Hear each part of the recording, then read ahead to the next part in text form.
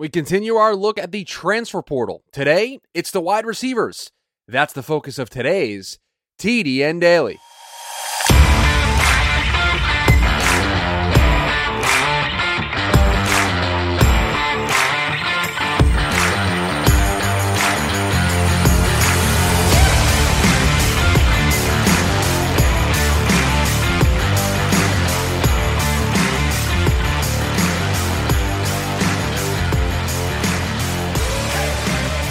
And welcome in to the Friday edition of the TDN Daily podcast. Chris Schubert back with you here once again on the show. Hope you are all having a fantastic start to your Friday, a close to the week here. We've got another fun one in store for you here on the show today. We are continuing our recap of the transfer portal. We know how confusing it can be with all of these players changing teams, new faces in new places ahead of the 2023 college football season. We've got you covered here on the show. And we've been going through, last couple episodes or so, going through some different position groups and talking about some of the more high-profile transfers and where they are this upcoming season and why they make this list. So we've done quarterbacks, we've done running backs, we've got wide receivers up next here on the show. I've got about 6 or 7 names. I was telling everybody in the pre-show, and I'll share it here with you guys here on the podcast version. This show could be 45 minutes to an hour long if we went through every single name on this list. That's how many names there are. That's how many different teams have acquired new talent. Players have changed teams, looking for different opportunities. I mean, we could be here all day. I've narrowed it down to at 6 or 7 different guys that really kind of stand out to me. Some of them because they were high-profile names coming out of high school, being recruited, and now the place that they're going is pretty impactful, and that's a fun storyline. But then there's the other side of this of maybe some names that you don't necessarily know a whole lot about, but I look at the situation that those players are walking into, at least for me personally, and I get very excited about their prospects for 2023. So those are the kind of the buckets that these players fall into for this show here today about wide receivers. And let's start with, I think, probably the biggest name on the list. This is a guy who it was a former top high school recruit, depending on what service you used, where you looked in terms of recruiting for the class of 2022, was the top prospect, was the second prospect, was the top athlete, but this was a guy that made waves in his class because he decided to go to Jackson State and be coached up by Deion Sanders, and that is Travis Hunter, two-way player, played on defense, wide receiver on offense, and he is obviously a big name because of the reputation that he has from being a top high school prospect who chose to go to Jackson State and chose to forego opportunities at major Power 5 programs to go with Deion to Jackson State. And now that Deion Sanders is over in Colorado, he put himself in the transfer portal and he went to Colorado as well. On offense last year as a receiver, 18 catches for 190 yards and 4 touchdowns. And I look at Travis Hunter, and he is obviously a big deal. It was a big deal when he went to Jackson State. And his entire recruiting process was a big deal for Deion Sanders. I look at Travis Hunter going from Jackson State to Colorado, and the talent is absolutely there. This was a guy that had Power 5 offers, could have very easily gone to a Power 5 school. So I don't question that that he'll be able to play in the Pac-12. Zero question marks about that. But for me, I look at Travis Hunter as the biggest reason why this Colorado team might be able to have early success on offense. He is going to be, I think, the biggest key to Shedeur Sanders having early success at Colorado. Shedeur Sanders went to Jackson State with his dad, now is transferring to Colorado with his dad. It's basically going to be the starter. There is a competition increase from going from Jackson State to Colorado, going from Jackson State to the Pac-12. And so when we look at that jump, Shedeur Sanders as quarterback is going to need help. And a player like Travis Hunter, who he's already developed chemistry with, that he's already developed a rapport with, that's going to be a really big deal for him to find success in 2023 to get Colorado off the ground running. I've made no bones about it here on this show that I am skeptical of the success that Colorado is going to have very early often in Deion Sanders' tenure there in Colorado. I am skeptical of this thing that they're doing, hiring Deion, who doesn't have a ton of coaching experience, and what they're doing with having guys leave in the transfer portal, just bringing in all their guys from Jackson State who wanted to come with them. Like, I am skeptical of it all working. I'm skeptical of the way that Deion Sanders has approached it and it leading to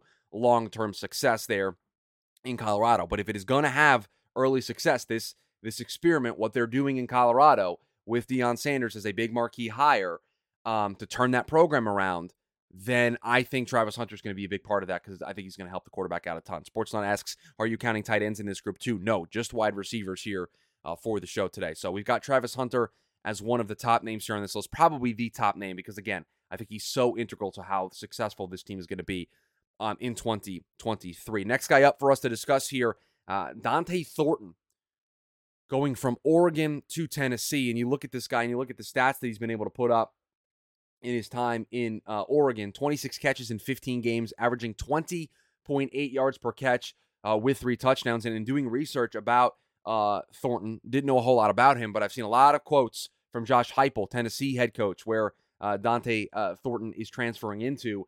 And Heupel has talked up the versatility of this kid, being able to play both inside and outside. This was a top 10 wide receiver prospect from the class of 2021. And on this show and in this series, we've gone out of our way to talk about how you get on this list, you become a guy that we talk about, that we highlight because of opportunity.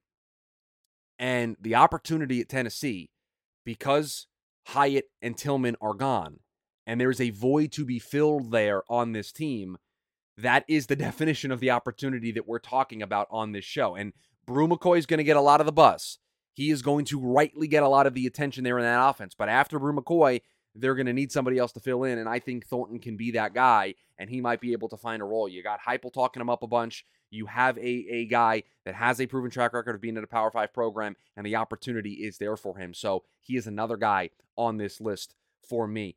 Speaking of the Pac-12, a lot of Pac-12 here on this show. Travis Hunter going to Colorado, Dante Thornton coming from Oregon, Dorian Singer going from U of A to USC, and I don't know how much the listeners of this show, the live YouTube chat, you'll tell me in real time if you know a lot about Dorian Singer, but I don't know how many people know Dorian Singer's story. This is a former preferred walk-on to the University of Arizona.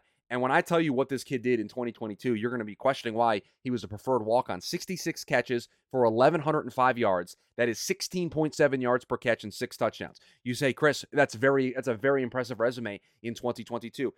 This is a guy that also was tied for the Pac-12 lead with 5 catches of 40 or more yards and 11 catches of 30 or more yards. He also led the Pac-12 with 21 catches of 20 or more yards. You want to talk about a big play threat? Dorian Singer is that guy. I mean, the leader in the Pac-12 in all of these categories. 40-plus yard catches, 30-plus yard catches, 20-plus yard catches. The dude is a big play threat.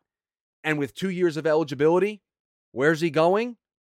It's going to the USC Trojans. And I literally will read verbatim the notes that I have written down about Dorian Singer. The last note that I have written down here is something joining the USC offense. Because when you join Lincoln Riley and you join Caleb Williams, and I know they still got Mario Williams there as well, who's I think going to have a good season there. But Dorian Singer, big play threat. All the statistics that I just mentioned.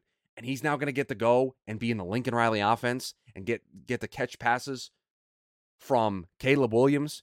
If you don't think Dorian Singer is going to be able to completely build off of what he did in 2022, man, I think there's a big year in store for Dorian Singer. And again, down there at U of A in the Pac-12, maybe doesn't get a lot of attention. People maybe not recognize how good of a year this kid had in 2022, how good he was among the elites of the Pac-12 pass-catching group. I don't think you're going to be able to ignore Dorian Singer in 2023 with where he's going, how good we think USC is going to be, the attention and buzz that Caleb Williams is going to get for the 2023 draft. I am super, super excited to see Dorian Singer in that offense in 2023. Very, very excited about what the prospects are here for this team. The next guy up on the list, we get out of the Pac-12, everybody. I know you guys were enjoying all the Pac-12 After Dark there, but we get out of the Pac-12. And we talk about a guy that I think when discussing draft prospects, this is a guy that's going to be on people's short lists.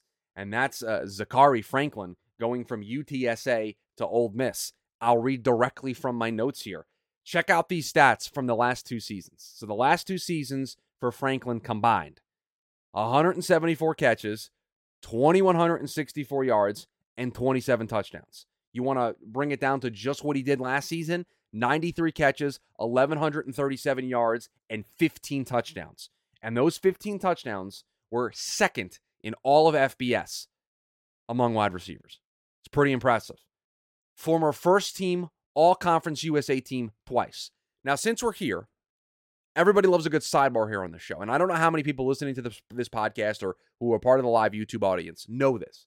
But have we seen that Conference USA, CUSA, has gotten rid of the hyphen? The dash in between the C and the USA is gone now. They have bridged the gap.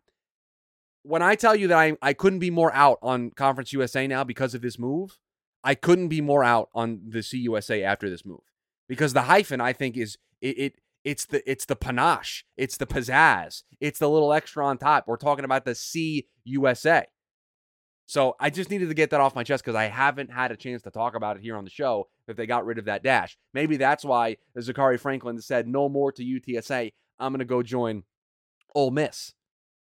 Dude's joining the lane train. Now listen, we talked about this when doing the quarterback series, that we have some question marks of who the Ole Miss starting quarterback is going to be. But here's one thing I can say with certain. Whoever that starting quarterback is going to be for Ole Miss, I have zero doubt Franklin's going to be one of their favorite targets. Just look at the production that this kid's been able to put up. He's been a first-team All-Conference USA team twice, each of the last 2 seasons. The numbers speak for themselves. Was one of the best receivers in all of college football last year in terms of touchdown. And now he's joining a high-octane, high-profile offense in Ole Miss with Lane Kiffin. I'm super excited to see what this looks like. Janelle says the hyphen is like mustard, the panache. I disagree with comparing the hyphen to mustard, but I appreciate the doubling down on the panache being used there. But yes, the hyphen being gone, it's a huge loss for the CUSA. But yeah, Zachary Franklin could have been number 1 on this list, truly. He absolutely could have been number 1 on this list. But he's here. This isn't really in any particular order. It was just the order that I did the research in, but I knew I wanted to get Franklin on this list. I've seen him be mentioned in the chat, and the chat is doing a very nice job of just throwing names out there to me as the show goes on, to make sure that I get some names in here. Now, listen, we're not going to be able to get to every single player that you guys have mentioned, but 2 of you have mentioned this player, and I agree on this player, and that's Keon Coleman going from Michigan State to Florida State. Now, 2021, he only had 7 catches for like 50 yards or so. Not a huge season for him. 2022 was his big season last year. 58 catches, 798 yards, 7 touchdowns. I have written down here he has multiple years of eligibility left. He's listed as a sophomore. I'll just share this take with you, and I think that we're going to have an agreement, a meeting of the minds here. With the COVID years and the extra eligibility being added, and some schools counting that eligibility in the way that they classify a kid, and other teams not doing it in other places, I have no idea when it says if a guy's a sophomore, if he really truly is a sophomore, or if he's a freshman with extra eligibility, or if he's I don't know. I have zero idea eligibility anymore. I have written down here multiple years of eligibility left. I felt comfortable writing that down here. But I have no idea how many years of eligibility any of these players have left. It's very difficult to figure this stuff out. And I know I talked about with Dorian Singer that he's got 2 years of eligibility left. Again, these are just guesses based on the information that you have in front of you at the time. He's joining a Florida State program that is Keon Coleman that has super high expectations for 2023. I mean, the ACC might be wide open for the taking, and I think a lot of people, myself included, view Florida State as a team that absolutely could be making a college football playoff run if things go right. They have a potential Heisman candidate at quarterback, and so 2023 shaping up to be another great season for Coleman, being able to build off of what he did in 2022. That Florida State wide receiver room, one of the best duos in all of college football, with Keon Coleman. Johnny Wilson's there as well. I look at this team, and I think offensively they are really going to be able to put up some numbers. Again, Jordan Travis is going to be in the conversation. You've got Keon Coleman. You got Johnny Wilson. Those 2 in particular are really, really solid wide receiver options for Jordan Travis in this really important season for Mike Norvell, for Florida State at large, because I think they can really break through and reclaim some ACC glory this upcoming season. Keon Coleman might have a major, major role in that. We've got 2 more names to discuss, and they're kind of a combo. So in doing research for this next player, and that player being Dominic Lovett going from Missouri to Georgia, listed as the starting wide receiver for the Bulldogs ahead of the 2023 season, and for good reason. Really solid 2022 campaign inside of the SEC. I think that's really important. Had 56 catches, 846 yards, and 3 touchdowns. And Dominic Lovett's not the only SEC wide receiver that's transferring into Georgia this season. Robert Thomas, who's also joining Georgia. He's coming from, I believe, Mississippi State. These two guys, Dominic Lovett and Thomas, are really going to energize a pass-catching room in 2023 for the Georgia Bulldogs that absolutely needed it, because I looked at the Georgia depth chart today in doing research about Dominic Lovett and seeing where he stacked up. They've got, really entering this season, if they didn't have Lovett and Thomas who transferred in, Ladd McConkey was probably going to be their top option at wide receiver, and they needed some help there, and so they went out via the transfer portal and got 2 players that absolutely helped them in Lovett and Thomas, who I think are going to be huge parts of this offense in 2023. And so they used the transfer portal to their advantage. They got guys with SEC experience. I think that's huge. There's not a massive learning curve when you're in the SEC to be able to get up to speed very, very quickly. And it's a new era for Georgia football with Stetson Bennett gone. And so we'll see what this new chapter for Kirby Smart looks like. I'm looking at this lovely quarterback room that Georgia has as Carson Beck, Brock Vandergriff, and Gunnar Stockton is their future there at quarterback. And so these are the names that I have written down. There were some other names that the chat have in there. Adonai Mitchell I've seen in there. Who else? Jair Shorter at Auburn will have a good year, I think, too, says Bailey. They need someone to step up, and he has talent. Yeah, I mean, listen, like I said at the top of the show, and I will repeat here, there are a lot of names that could have made this list. We could have been here for a while. These were the names that stood out the most to me in doing research. These are the names that really enticed me, that I'm going to have on my short list to watch a ton of here in 2023, just because I think they're going to be very enjoyable. And I love the situations that most of these guys are finding themselves in ahead of 2023. And you know me, we love to talk about opportunity here on the show. And so these were the guys that really stood out to me in this process. And so that's going to do it for us here on this edition of the podcast, this transfer portal series. I don't think, just a little bit of a PSA here to close the show, I don't think we're going to continue this series with each and every position, just because, listen, I'll be the first to admit that I don't know a lot about the transfer offensive tackles or the transfer linebackers. Like, the skill position groups, I think, are a little bit easier in college football, and so we might do a best of the rest show and gather some names across the rest of college football and do that. And so we are going to have that show for you guys next week, and then a little bit of a programming note for you next week.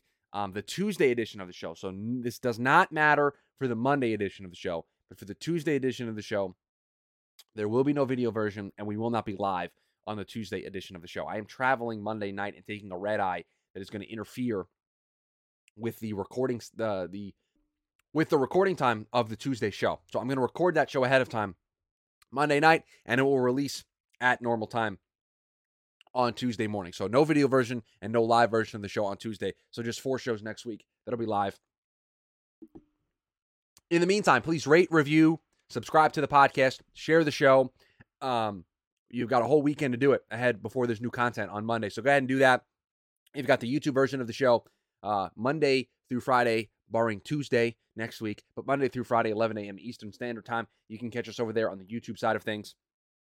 If you can't catch us live, you've got the video on demand where you can see all the videos as well, and you can see the video version of the show. But give us a thumbs up, leave a comment, subscribe, turn on the notification bell. All of these things help us out a ton here on the show, so we greatly do appreciate it. Hope you all have a fantastic weekend. We're going to be back on Monday. Hope it's a good one. Thanks for hanging out with us. We'll talk to you next time.